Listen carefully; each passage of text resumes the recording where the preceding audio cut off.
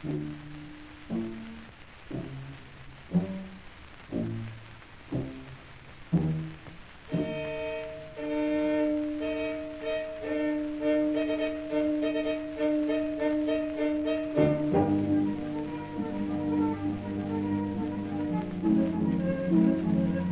this is Brendan Davis from Bedrock Games and the Bedrock blog, and I'm here with Joel Clark, and tonight we're talking about Ravenloft. Joel has not read Ravenloft material before. He hasn't played Ravenloft. I used to run Ravenloft almost exclusively during the 90s, right from when the Black Box set came out and Feast of Goblins came out. And I think if I recall, I was brought into the setting by way of the Night of the Black Rose book, and then I immediately went out. I bought the Black Box set. I bought Feast of Goblins. I bought everything else as it came out, Guide to Vampires, that sort of thing. And I recently went back on to Drive-Thru and noticed they had the Black Box set, which I have on my shelf, but I don't know, there was something about reading it in PDF. I wanted to see how the PDF looked, and I thought that would be an opportunity to reread it, and reread it deeply, not just kind of skim through it or whatever. And also, there's been a lot of talk of Ravenloft because they're making new Ravenloft material, and I've been actively involved in a lot of Ravenloft debates. And one thing that's caused me to do is go back and look at the old material, because sometimes I'll make an assertion, and I'll be like, wait, was that right? And I'll have to actually go and check to see if my memory is correct. And I decided I want to... I'm kind of a staunch defender of the Black Box. There's, for those who don't know, the two big ones are the Black Box set and the Domains of Dread book. And those are kind of the two camps, I think, in Ravenloft. There are other people. Some people like the Red Box set. Some people like the really crappy White Wolf material that was put out in the 2000s under, I think it was Sword and Sorcery. But they put out a 3E version of Ravenloft, which I think is total garbage. But a lot of people do like that. And there's also obviously stuff that's been put out under WotC. So like the I think it was Expedition to Castle Ravenloft in 2007. I know that the 2007 book or whatever that one came out, might have been 2005 or 2006. That was the moment when I realized I have no interest in Wizards of the Coast version of Ravenloft. And that kind of was one of the reasons why I went back and started running it using 2E. And I still think that's the best way to do the game. And so what I wanted to get Joel to do is I wanted him to see what the Black Box set was all about. It's the technical name of it is the Realm of Terror box set, but everybody calls it the Black Box set.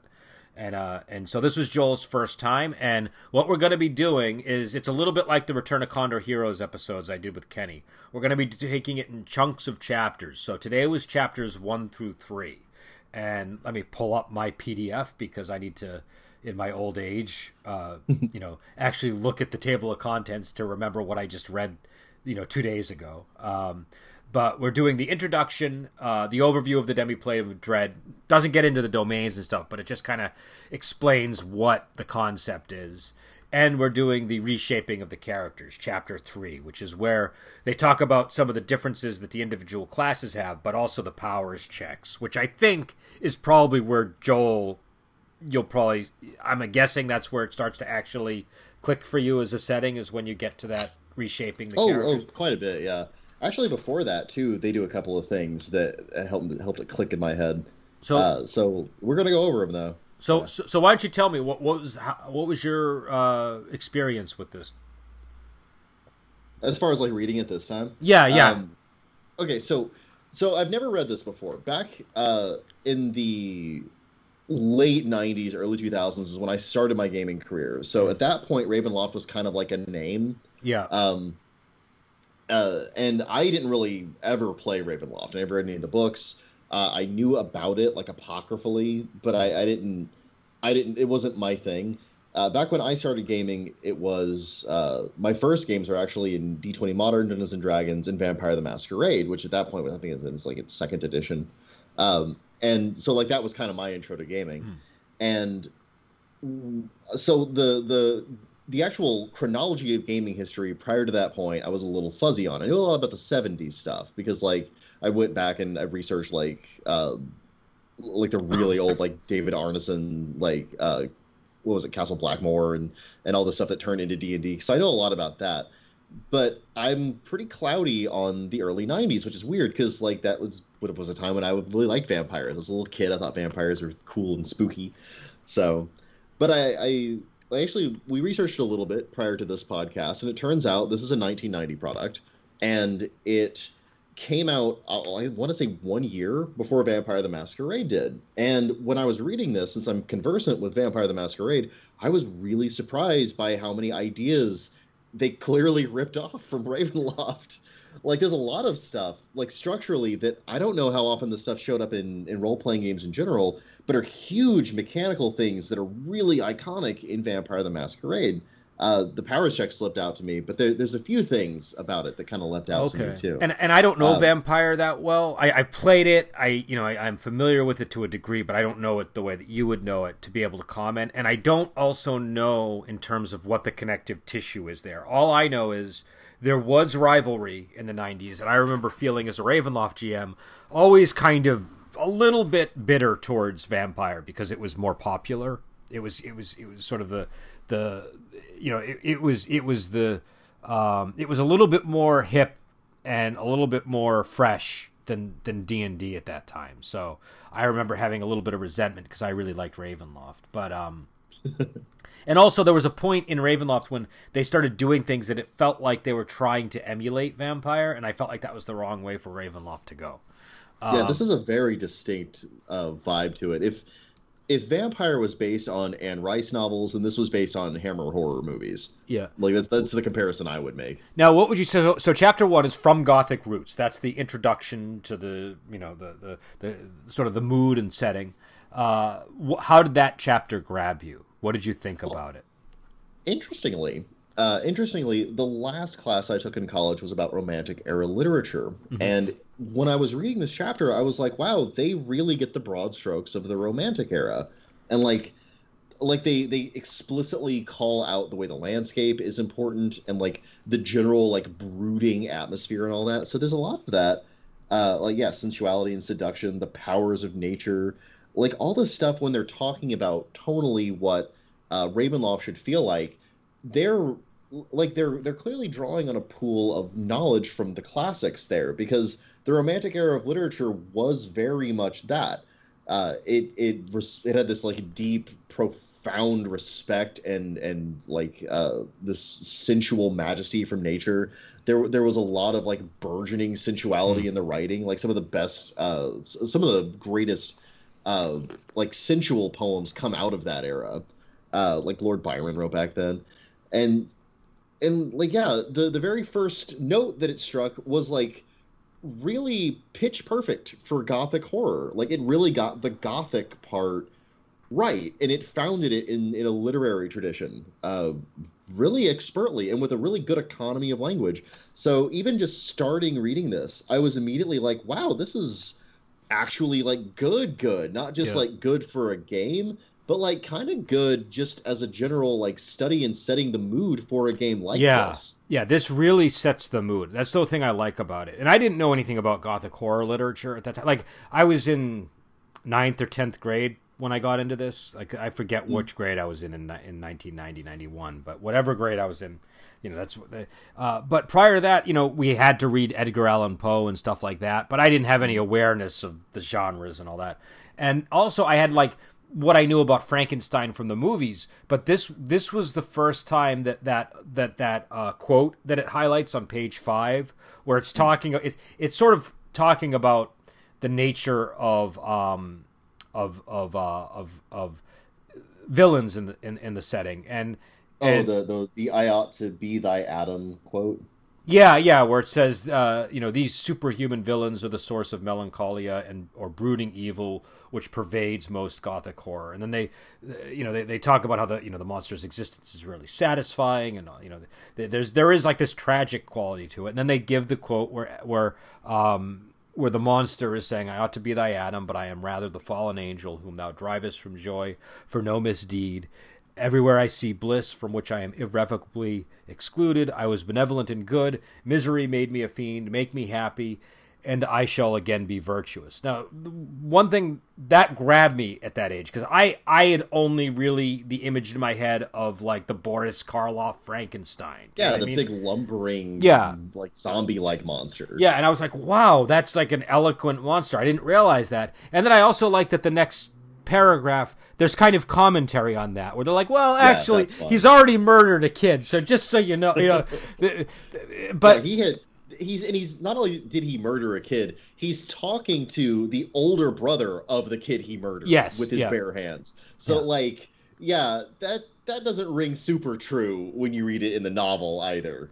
But it's still it's a much more eloquent plea for empathy than you know what I mean? Like it's just it's like there's a humanish soul and intellect inside the monster. That's fascinating. And it's fascinating in the novel, and the authors of this book understand that it's fascinating and it's not really explored in D&D.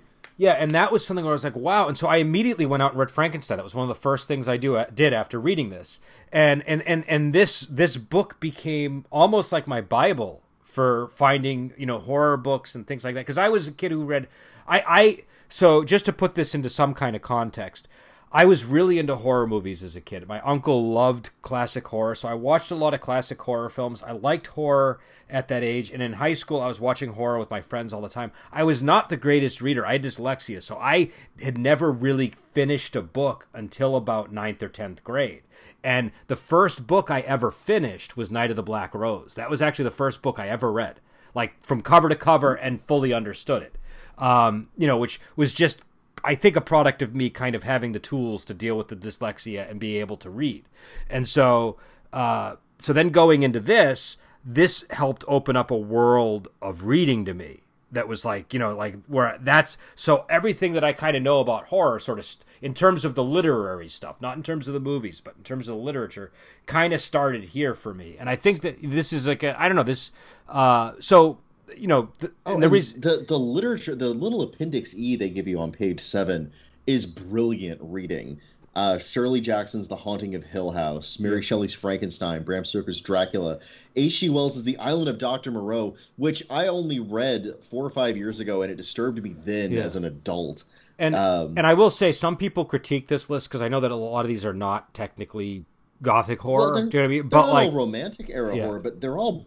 I mean, it's really, even the ones that aren't are clearly inspired by it. Like they've got Poe and Lovecraft in here. Like those are both of those authors aspired to be romantic era poets in their own way. Yeah, I ended up reading everything on this list except for The Vampire by John Polidori, and I don't know why I didn't. I might have just had trouble getting it at that time because I don't remember ever seeing it at the bookstore, which is what But Sheridan Le Fanu, I got like an anthology of his stuff that included Carmilla, and I knew that story because of The Vampire Lovers, so that was already familiar to me. Dracula, Frankenstein, Shirley Jackson, Island of Dr. Moreau, that was something that I read almost immediately after this as well. Strange Case of Dr. Jekyll and Mr. Hyde, all of these books. But then it kind of sent you on like a whole thing where you just, were really exploring works from this period. But I think this chapter does a really good job of, like you said, setting the mood, and it's almost like you wouldn't be able to do this today. I was reading this chapter, I think I read it 2 days ago again, and the first thought I had was, wow, they are taking a long time, or because I think it's two writers, basically, and I don't know how much of it was written by one or the other, but this was written by Bruce Nesmith and Andrea Hayday. Andrea Hayday and Bruce Nesmith, and this is clearly a book that's got like vision to it. Do you know what I mean? Like they got like, there's like a clear, okay, this is what we want to do and we're going to do it, which is one of the reasons why I like this one better than the later Ravenloft stuff that came out, years after. But like, I don't know. I don't think you could have an intro like this because I feel like people would they don't even get to the point. Do you know what I mean? Before they're just setting the mood. You would not be able to set the mood for 4 or 5 pages. Now you have to. This is indulgent, I think is the term I would use for it. Because it spans from page 5, and it's nothing but text. It's page 5, 6, and 7 are all just about here's the mood of this game, and like it's not. There's not even like there's no like thesis really. It's just this big sprawling, rich, decadent introduction. And yeah, I don't know if this would fly nowadays. There's just too much of it. And you can sort of see how that would happen, because then when you go and you read books like Frankenstein and you read The Island of Dr. Moreau and you read Sheridan Le Fanu, they're from periods when the writing was a lot more flowery. Especially Frankenstein, right? Like Frankenstein's surprisingly brief, but Dracula, Bram Stoker's Dracula, holy hell, there are a lot of words in that. No, but what I mean, Frankenstein's a shorter book, but what I mean is the language is flowery, like the long paragraphs. Do you know what I mean? Like that kind of thing. Just the total opposite of how we write today, right? Like now we write in very concise, punchy style sentences, and everything is an active voice, right? Everything is an active. Yeah, because a lot of these were written by missive, and the style of writing they were drawing on was older styles of writing, and the modern style is much more about being brief and having like more dynamic verbs. So like it's a very different style of writing nowadays. But just because we have a modern style and just because that's effective at conveying certain things doesn't mean you can't write in other ways if you're doing something different. And I think that what I find admirable about these pages is that they have the stones to do something different. Like they're explicitly rejecting a more modern style of writing for this more florid and like, again, a sort of sensual type of writing that kind of draws you in.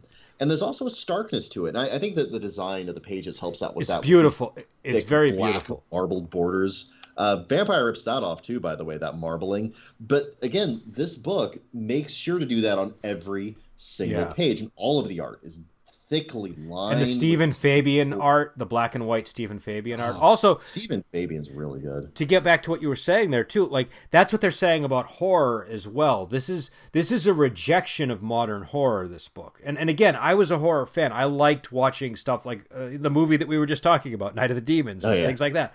I was all in on sort of the campy 80s and early 90s horror that we were getting at the time.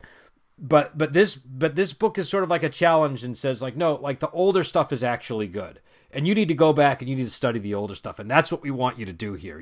You're going to make a campaign that is built around older principles of horror and more subtlety and all these things, which is something that I could also understand because I liked classic horror movies, and I always like to say don't throw the baby out with the bathwater. So I think that this is just I love that it has this really stark point of view about horror and about the old ways and about not just getting rid of stuff that came before because it's old. It had and again that fits in with the theme of Gothic, because Gothic has like the remnants of earlier periods in it, right? It's filled with ruins and old castles. Well, yeah, and you could say that both the writing style and the subject matter rely on the kind of ruins of this earlier era to add weight and atmosphere. Yeah. So for establishing the tone of this game and how you're supposed to approach this material, I really think this is an amazing introduction. And again, don't know how well it would fly nowadays. Even I was reluctant to write an introduction for my game, to give you an idea. And I love this.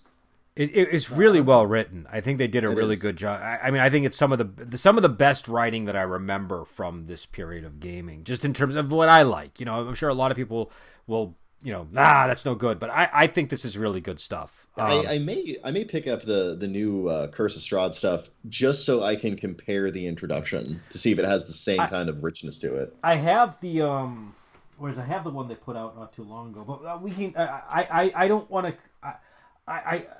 I'm definitely an old Ravenloft fan, and I don't want to sort of contrast them just because I've read I've read the Curse of Strahd, but I haven't run it. Do you know what I mean? So I haven't played it. I think that would be unfair. That's an important point to make about like reviewing a role-playing game, reviewing role-playing game material. You have to run it. Yeah. You can't just read it and think about it. It has to hit the table because you don't know how it plays until it plays. But I will also say I think they're trying to do something very different, and I don't know that they can be compared in the same way. Whereas I think you can compare the 3E Ravenloft to this one and the late 2E Ravenloft to this one, and it's more it just works better. But I think comparing it to the most recent iteration is kind of hard because it's so much distance.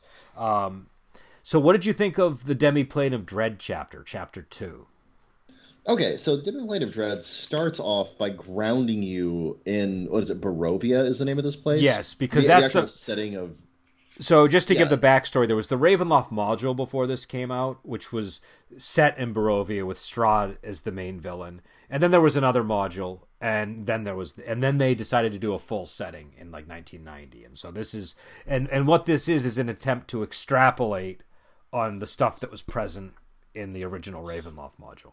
Yeah, that's actually what struck me the most about this chapter. Because first of all, it's neat. There's a lot of really nifty ideas. I especially like the mist that kind of redefines reality along the Ravenloft axiom. That's nifty. But what I think is most fascinating about this is that there's all this material that was floating out there in its own little sea of mist, that you like had these modules and you had these different like encounter tables and things like that didn't have a central connecting element or it clearly needed some actual in-universe justification for why it was presented that way. And what's fascinating to me, and I don't think that we would do this anymore. I'm not sure if any game designer cares enough about the integrity of their world to make it make internal sense in the same way. This whole chapter is about justifying those storytelling techniques and those game running techniques in terms of how the universe and reality of Ravenloft works. Like, it's really clear that it's not a plane, it's a demi-plane. It's clear that there are specific gates that open under specific circumstances and only operate under certain real ways. And the ways in which it connects to the inner game of D&D and the logic of how D&D works is flawless. Like, it makes sure that all the connections are smoothed out, and you as a GM kind of have this permission to have an adventure in Ravenloft without committing to the setting. Yep. And it makes sure that you are able to trap characters there if you like it enough, and give them ways that maybe they can escape, and ways to rearrange the material if you like it the most. And it doesn't really go any further in establishing like a solid canon than saying, okay, well, the map we're showing you now is generally pretty solid for the most part. It doesn't really change that much, but it can. And I love that they have enough there that if you just wanted to run it from this book, you could. Yeah. But there's also enough there, like there's plenty of elbow room for the creative GM to interject their own stuff. Yes, yes. And it's all painstakingly and delectably justified in the logic of how D&D works. And I'm not just talking about the logic, like the rules language of the logic. I'm talking about like the actual way the characters exist in their reality. Ravenloft works this way for them. It was incredible. And what did you think? So let's take it section by section here a little bit. I mean, obviously, was this your first introduction to Strahd, or did you know about Strahd before this? I knew a little bit about Strahd. I knew he was like the main vampire, and he had some kind of tragic backstory, and he had a cool castle, and that's all I knew about it. Okay, did this clarify anything? Was this like? Oh yeah, this gives you his history, and it's brief, and it's rich, and it's Dracula without being Dracula, and it's actually. What's interesting about it to me is that this predates the Bram Stoker's Dracula movie, and this is a lot closer to that movie than the actual text of Dracula is to that movie. Yeah. To the point where it feels like this inspired that movie. I think I even mentioned that when we reviewed that movie, that I was kind of wondering about that. And I think I think it's, again, maybe there was a novel that was written that was based on before this came out, and they were both influenced by that. I don't know, but I feel like that, because there were definitely variations on Dracula that got into other themes like that. But like this does seem very close to the 92 Bram Stoker Dracula for sure. At the very least, I feel like there was shared cultural stuff in the air, maybe, but what did you think of the timeline of events? Because they give you an overview of the growth of the demiplane, and it's actually fairly short. The calendar starts in 351, which is when Barovia appears in Ravenloft, and it ends in 735 when the campaign starts, which is like, that's not that long, right? Like most campaign settings have a much longer, more extensive history. And I was curious what you thought about that. It is brief, but it's long enough to feel like that kind of pseudo ancient history, you know, like it has that feel, number one, because there's a chronology to when these different lords showed up, and also it doesn't overwhelm you with information. Yeah, like here's one, 691 Tempest appears. That's the entire entry. Yeah, that's it. That's the whole entry. That's what most of them are. It invites you. Yeah, a lot of them are that. It invites you to like flip back to that back part of the book and look up who the hell Tepris is. There's this list also has a sense of humor, because if you look at 700, 704, 711, and 722, you know, those are all entries where Drakov invades Darkon and is repelled, which is like a recurring thing that keeps happening between Falkovnia and Darkon. So there's like a sense of humor in the list too, which I like. You know, the same thing with in 528, powerful heroes assault Castle Ravenloft and perish. Right? There's perish. Yeah, I cackled at that. Yeah. So you know, there is like there's like an edge of humor to it. How did you feel about its definition of the demiplane and its explanation of the mists? Oh, I loved the mists. I'm not sure where else I've seen something like the mist. I know that Exalted famously had the Wild, which kind of worked like this, where you'd walk into one part of the edge of the world, and like reality kind of got ill-defined. You could pop out at another part of the world. So like it kind of works like that. But I don't know. Maybe this is what originated that concept. I really like the mists, and I like them because they are a game universe justification for the kind of technique you can use to introduce characters to some new thing. You know, you get done with this adventure, and then the mists roll over the whole adventure area, and next week I'll think of some other place for you to go, and it'll start off with you see a shape emerging from the mists as you travel aimlessly through the directionless fog. Yeah. That's great. I love that. I love that because what a perfect way of like just spinning the compass and making it impossible for them to use like hex crawl procedures to approach the material in this the same way they would approach material in like Greyhawk or something like that. You know, and I will say this is not much of a hex crawl setting. Like it does come with a hex overlay for tracking distance, but you'll find when we get to the map and everything, this isn't like a hex setting. It's a different kind of like it's a world that you can explore for sure, but it's I feel Ravenloft. That's the wonderful thing about it, is it feels like you could do a hex crawl in this if you didn't if that's what you wanted from it.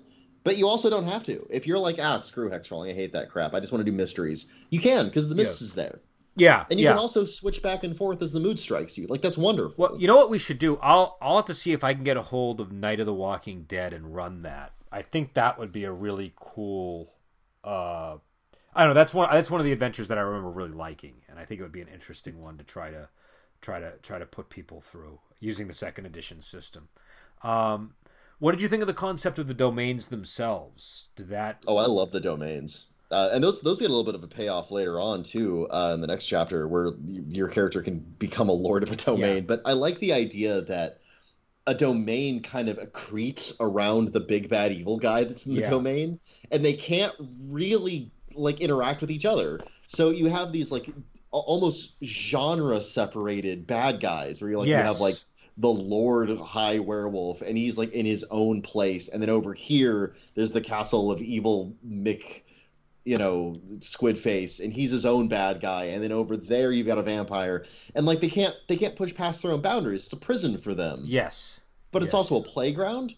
That's beautiful. I love that. Yeah, I think that works really well. I think that works really well. It does a good job of making a dungeon out of a thing that isn't a dungeon. You know, the town of Barovia and the castle of Strahd and all that, those aren't dungeons. Maybe Strahd's castle a little bit. Yeah, Strahd's castle you could do as a dungeon for sure, because that's an extensive complex that's mapped out really well. Not in this box set, but in the Ravenloft adventure. Yeah, you could, and that's what I usually see. And I like that map a lot. There's this really cool isometric view map where a guy just drew it out, and it looks freaking cool. Well, all of Ravenloft maps are pretty much isometric maps. That becomes a hallmark of the line. In Feast of Goblins, most of the big maps in that are isometric. Most of the adventures seem to go that direction too. There are some top-down maps, but the isometrics are really where Ravenloft shines, I think. Yeah, and it allows you to really appreciate, not because it shows the externals of a lot of these places. And it lets you really look at the architecture and appreciate the impact that would have on a character viewing it. That's interesting. Oh, you're talking about the stock cards in the... Yeah, in the back here. Yeah. Well, I mean, they were probably actual, like, cards. But So when you got the original box set, there were stock cards that on the other side had either information about the location, or there might be information like a table or something relevant to the setting. It's kind of that same formatting here. So when I flip the page, on the other side of that page, it's the same image, just in black and white, and then it's got like a key. Yeah, those were cool. I liked the stock cards. I thought they added like a nifty element to like a very tactile sort of way of learning about Ravenloft. And also you could pull those out and show them to players so they could say, this is what you see in the distance. You know what I mean? There's a player appropriate side. And that's one of the great functions of art in an RPG is being able to flip it over and say, you see this. Yes. That's very impactful and important. And the stock cards were really high quality too. That was the other. They were glossy, thick stock cards. They really kind of I bet these added... are beautiful in the box set. Yeah, the box set was gorgeous. I think it won awards for presentation. Nice. So what about the reshaping of the characters chapter? Because that's the third chapter. That's the last one that we read for this. I like how careful they were with it. That's one of the things I think is most impressive about this. Like they pick out certain characters and they understand intimately what those characters are about. Like the Paladin is about being a shining good guy, and it's like, okay, you still get to be a shining good guy. That's true about you, but also that's dangerous as hell. Yes, and here's why, and here's how. I would like to point out that the core D&D classes, the two original ones, the fighter, which is here called a warrior, and the magic user, which is here called a wizard, not affected even slightly by Ravenloft. They're just no. Wizards are heavily affected in a later chapter when they go over all the changes to spells. That's when wizards start experiencing problems. Specifically in this chapter, it's like your familiar isn't affected. Yes, that's I know true. familiars were a bigger deal in second edition than they were in earlier editions. I was going back through my experience with D&D, and I actually at one point did read the entire second ed player's handbook. It's one of the earliest ones I read at the time, and it's really pretty, like production wise compared to the real old stuff, like the original Monster Manual and stuff like that. It is much much-prettier. They really nailed the presentation. Those were very pretty books. I agree with you. Yeah, and the wizard kind of makes out, whereas the ranger, it's like, well, your animal companion is going to maybe start serving the Dark Lord instead of you. So there's like but I like how they describe that, because it's like the animal companion is going to be torn between having two masters, like, and they have their own gothic adventure alongside of you. Yeah. And that's the thing I like about the way that whenever they talk about Ravenloft, it's not immediately apparent. It didn't become clear to me until I started reading the Ron Richten books. But there's this idea of the GM is kind of supposed to riff off of the things that happen. Do you know what I mean? And so it becomes this organic...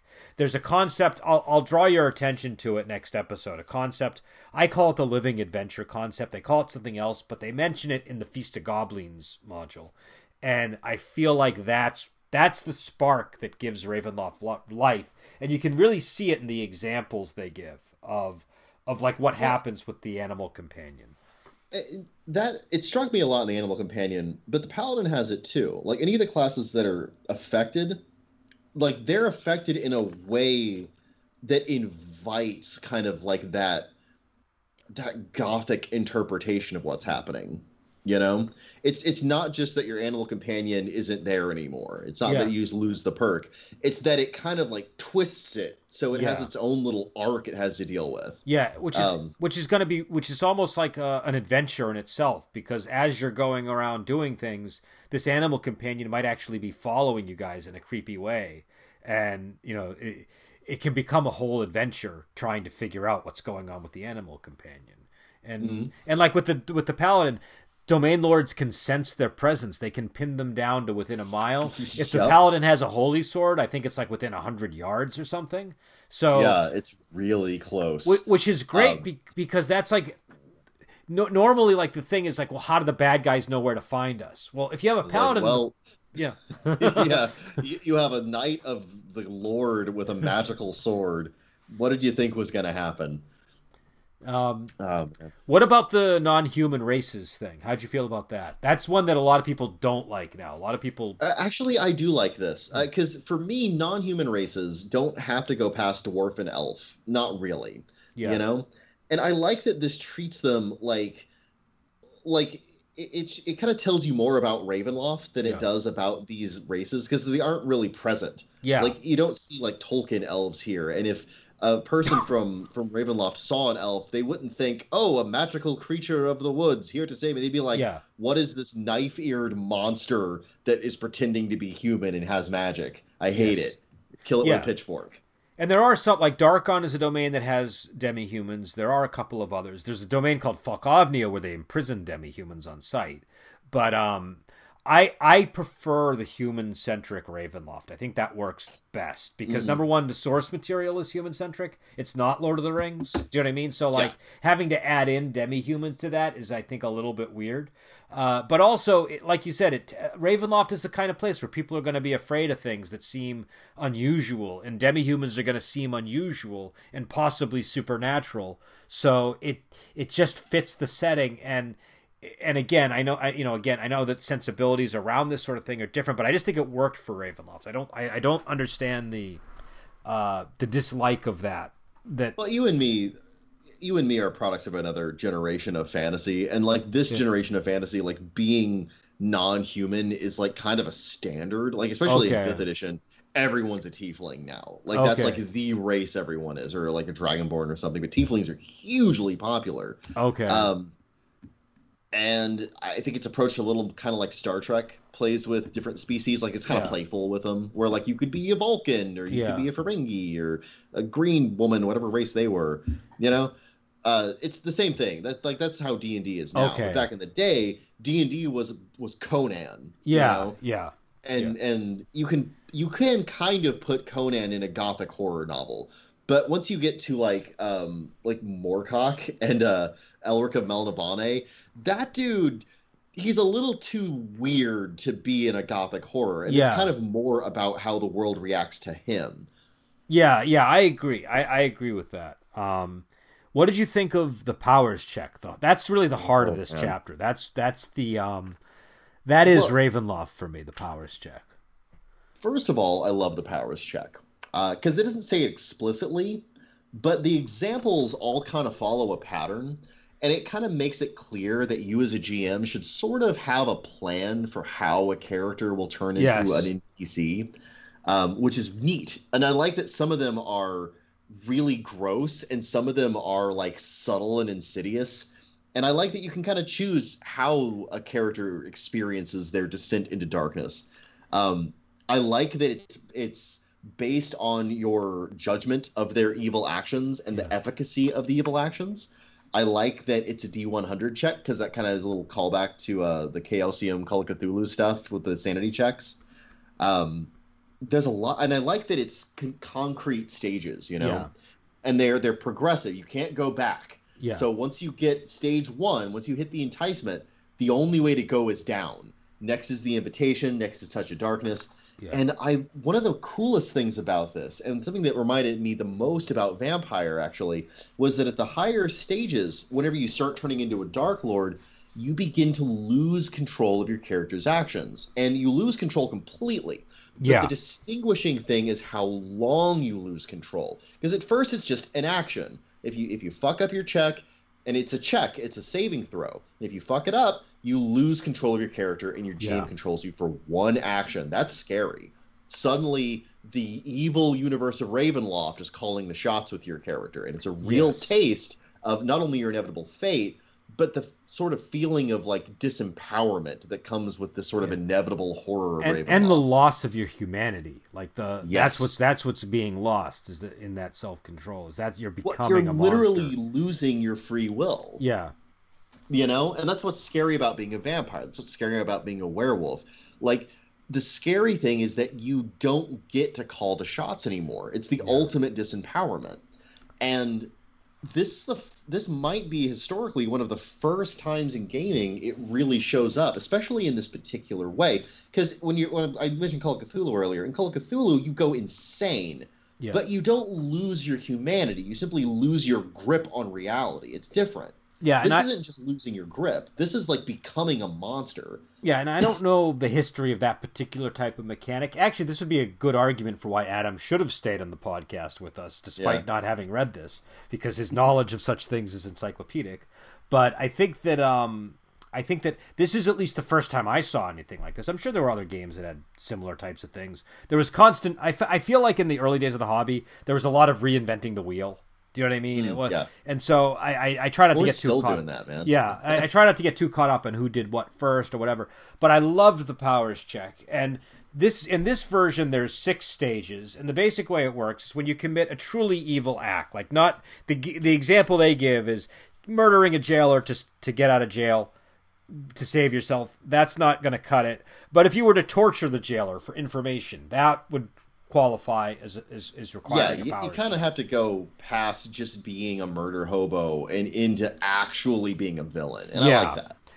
And what it is it's the dark powers of Ravenloft, the mists, responding to the character's action and giving them a reward and a punishment.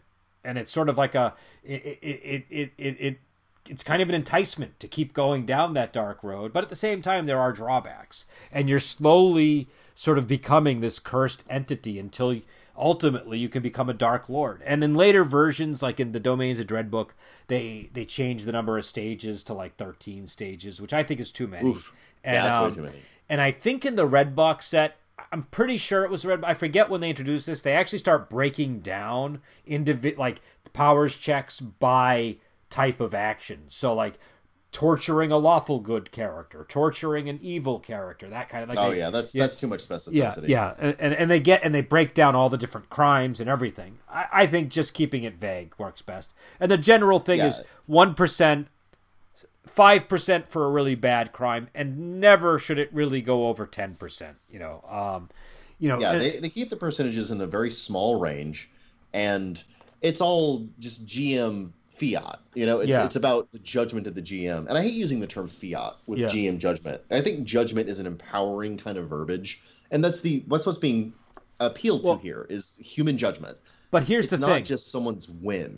Here's what makes it work in Ravenloft, and this is what whenever I've done this in any game I've made, I've always attempted to do it the same way. Whenever you're talking about GM fiat or just the GM doing something because they think it's going to be a good idea, they're doing it as it's in line with the cosmology of the setting. The GM is acting Yeah. as the dark powers. Yeah, you're in Judge- the role of the evil that is in control of this. Yeah. So it's not just me, Brendan, saying, well, I am going to punish Joel because he did that. It's no, how do I think the dark powers would respond to this? And again, that gets to the living adventure concept that we're going to talk about next time, where you're playing the dark powers, you're playing Strahd, you're playing all of these things like they're real. And I think that, for me at least, what that does is that gives me something that can work as a model and a guide to make really good judgments as a GM. And I'm not going to say, like, when I first started playing Ravenloft, obviously I was young, I was a terrible GM like most GMs are at that age, and my fiats were probably awful. But as time went on, they got a lot better because I developed a sense of how Ravenloft dark powers ought to be thinking about these things. And so, I don't know, I really like that, and I like the simplicity of it presented here. It's really easy to remember. And if you don't remember, it's easy to reference. Yes. It's easy to write down on a character sheet whenever you get screwed up. There's a lot about this to admire. It's a beautiful economy of language is used here. I mean, some of these entries are so great. Neck grows 1 foot longer. Wow, that's wonderful. I love that. Well, and what's cool is it's like you said, it's all building up towards some final product in a way. So like you don't have to do it that way. You could just say, well, this time they do this time then your punishment at stage 2 is this. But ideally what you're actually doing is the punishments are a reflection of what the person is doing wrong. and that's building to something a little bit more specific. Do you know what I mean? So it's, I don't know. I think that that's the most challenging part of it, actually, is. Well, and that's the thing. The presentation of everything I've read so far in Ravenloft invites thematic cohesiveness. Like that is the cement that weds all of these disparate chunks together. And so even without having to be told that there should be a narrative cohesion to this, you sort of intuitively understand it. Yeah. And they do. Did they actually mention that or no? Or is that just something? No, they don't breathe a word about that. Okay.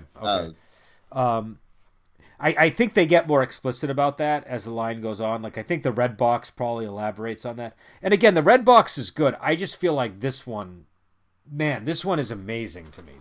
When I got this, and again, I have to emphasize, I had dyslexia. I have dyslexia, I guess. I had a real hard time reading. It was not easy for me. But I remember sitting down with this and just not being able to stop reading it. Do you know what I mean? Which for me was like, wow, this. I mean, that means it's good. Do you know what I mean? Or at least it means for me it's good.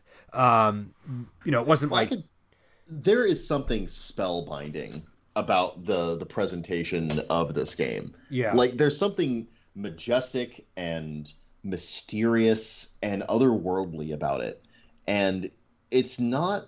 I'm a big connoisseur of reading the old stuff especially when it comes to D&D, and like the style in this is so.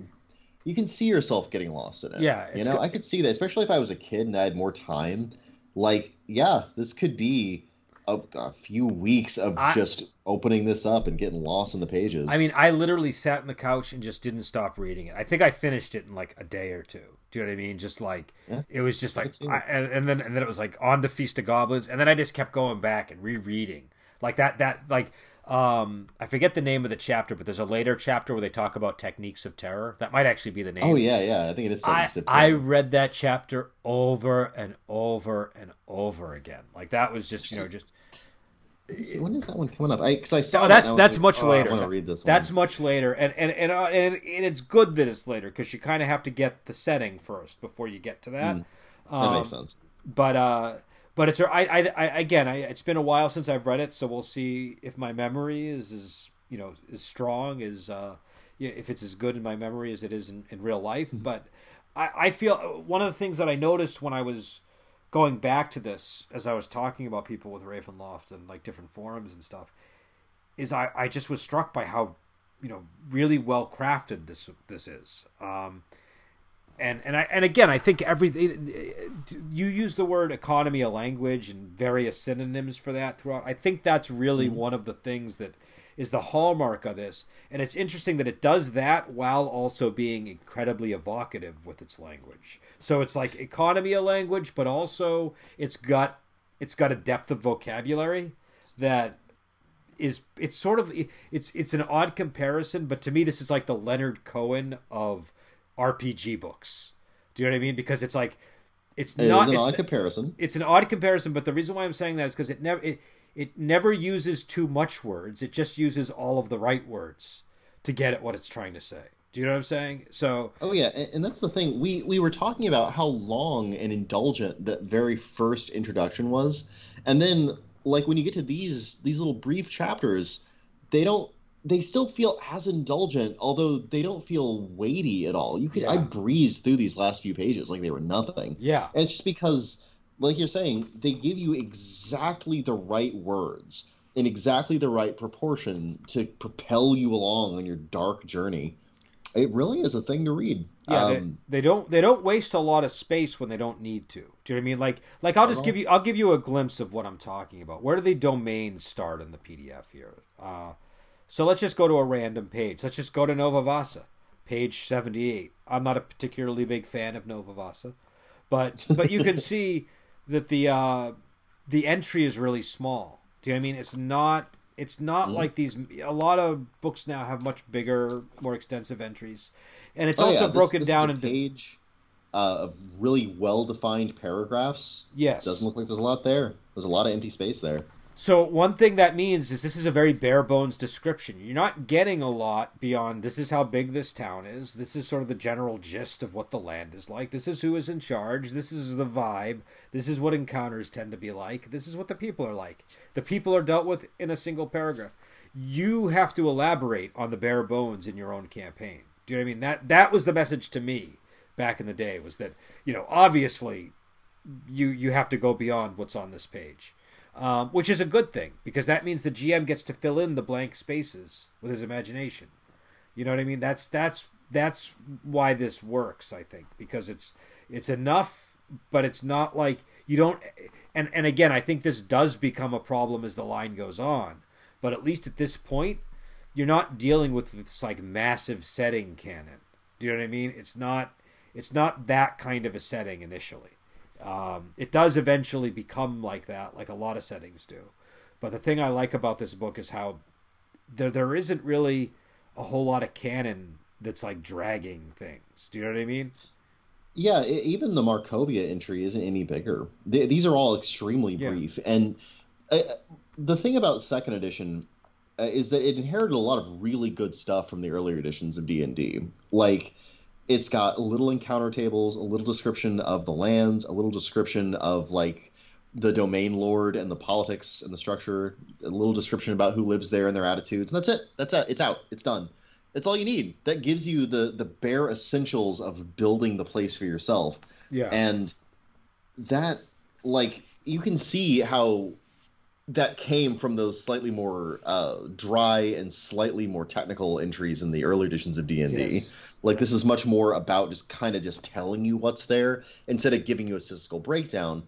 But the thing that I find impressive about that, again, is that is exactly right tonally and thematically and mechanically about how you should approach that material. We don't know exactly how many Watchmen are in Barovia, but we do know that among the militia there are first-level fighters who are equipped with ringmail and swords. That's all the info you actually need, because, of course, that's who you're going to encounter whenever you go up to one of the Barovian Watchmen. And what you'll see is, if you look at like the Gartacus entry, that's one of my favorite domains. That's like the Howling domain. Number one, it's a larger entry than a lot of the other ones get, but it's still fairly concise.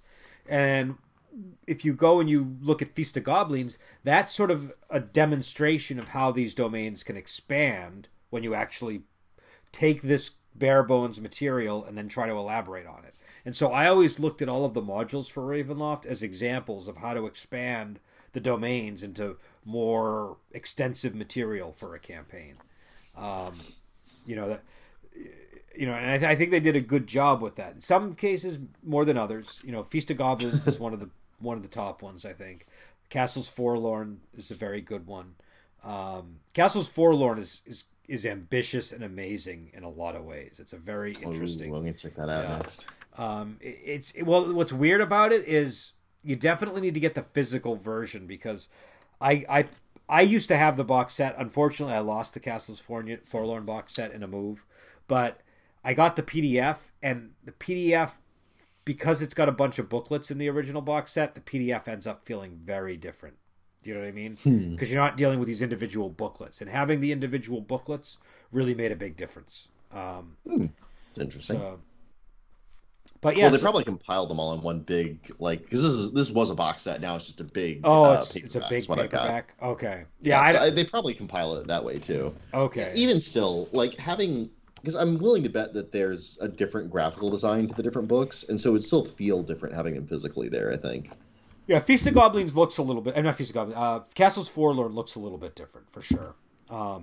Feast of Goblins is more in tune with this original presentation, I think. I would say the books, if somebody wants to know what Ravenloft was about, the Black Box set, Feast of Goblins, and one of the Von Richten books should be enough to get you going. That could be the Guide to Vampires, the Guide to Lycanthropes, the Guide to the Created, the Guide to Ghosts. Those are all pretty good guides to monsters in the setting. Those three materials will be enough to kind of give you an idea of how to run things, in my opinion. So I don't know. We should probably head out soon. But what's your overall take here on this? Overall take so far, I'm really impressed that new types of GMing and game structure styles are being explored here, and they were explored in a way that allowed you to integrate them into the classic ways that you would run a campaign seamlessly. That was really neat. And the fact that the game thought enough not only to introduce those techniques to you, but to introduce them in a way that you could explain them with the universe's logic to your players was really fascinating.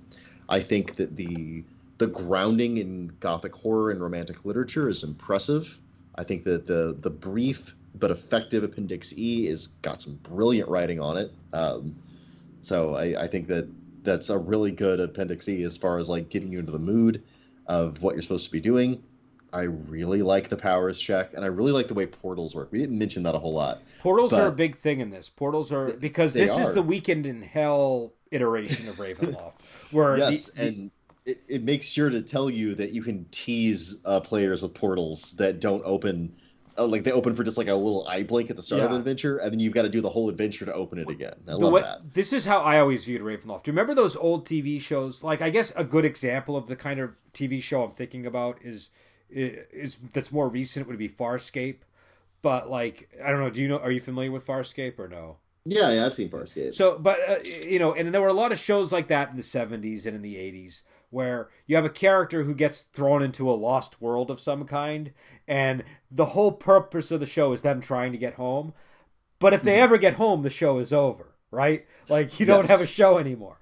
So that's kind of how I would tend to approach Ravenloft, I just think that works best as the framing of Ravenloft. I've never been fond of running Ravenloft with player characters as natives to the demiplane. It just, to me, it just doesn't work the same.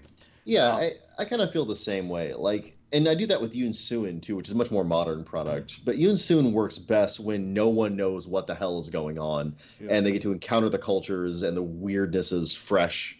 That's the best Yoon Suin. And I think that the best Ravenloft is when you're outside of Ravenloft and you stagger through the mist and there's a freaking castle in the distance and you hear the forlorn baying of wolves and you're like, okay, the rules have changed. Yeah. And again, that's something obviously you can only kind of have that experience once. I don't mind running a campaign with players who have now familiar with Ravenloft. I just feel like that same setup is the best conceit for a campaign framework of you guys are from another world and you're trying to get back. Do you know what I mean? That's sort of the... Oh, yeah. Especially when Ravenloft can kind of attack you with the mist more or less whenever it wants. Yeah. It means that you as a GM have a permission from the game line itself, as close to the word of God as you can get, to have these spooky, different rules having adventures whenever you want, whenever you're in the mood. And the players have got to put up with that and escape Ravenloft. Yeah. And they can still have a good time doing it. They can get a little cursed, and they can like, you can be sort of a Ravenloft tourist with this, and I kind of love that. Yeah, it's kind of Monster of the Week in a lot of ways. Yes, right? It's got a very Monster of the Week vibe, and it also like that's a different way of running games. Like sometimes you just want to run a game where it's like, I thought of this cool adventure site, I thought of this cool plot, I thought of this cool monster, and here it is.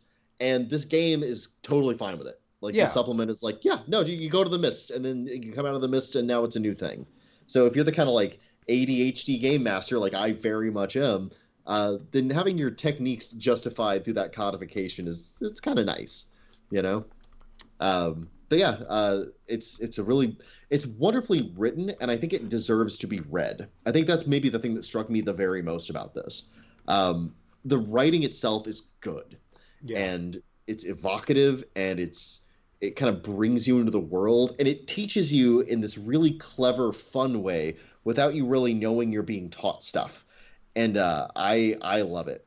Actually, we only did 3 chapters this time, but it was 20 pages total. I say we do another 20 pages, and we go all the way through go all the way up to spells in Ravenloft for next time, all the way up to chapter 9. We'll stop at chapter 9, but like that'll get us horror checks, which is chapter 4.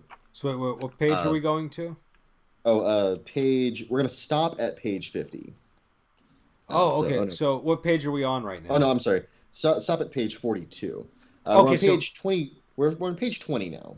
Okay. Oh, so we're going to read the 20 pages. Okay, so we're not going to read the spell chapter. We're going to get to the spell chapter. We're going to get to the spell chapter, but not read it. Okay. All right. So telling the future, the Yeah. okay, all that. All right, yeah, that's a pretty good. Yeah, That's a gypsies, curses, telling the future, werebeasts and vampires, Beasts and and Vampires is a Hero very Horchats. important chapter. That's a very It important. looks chapter. important. It's Yeah. got some really sexy art in it too.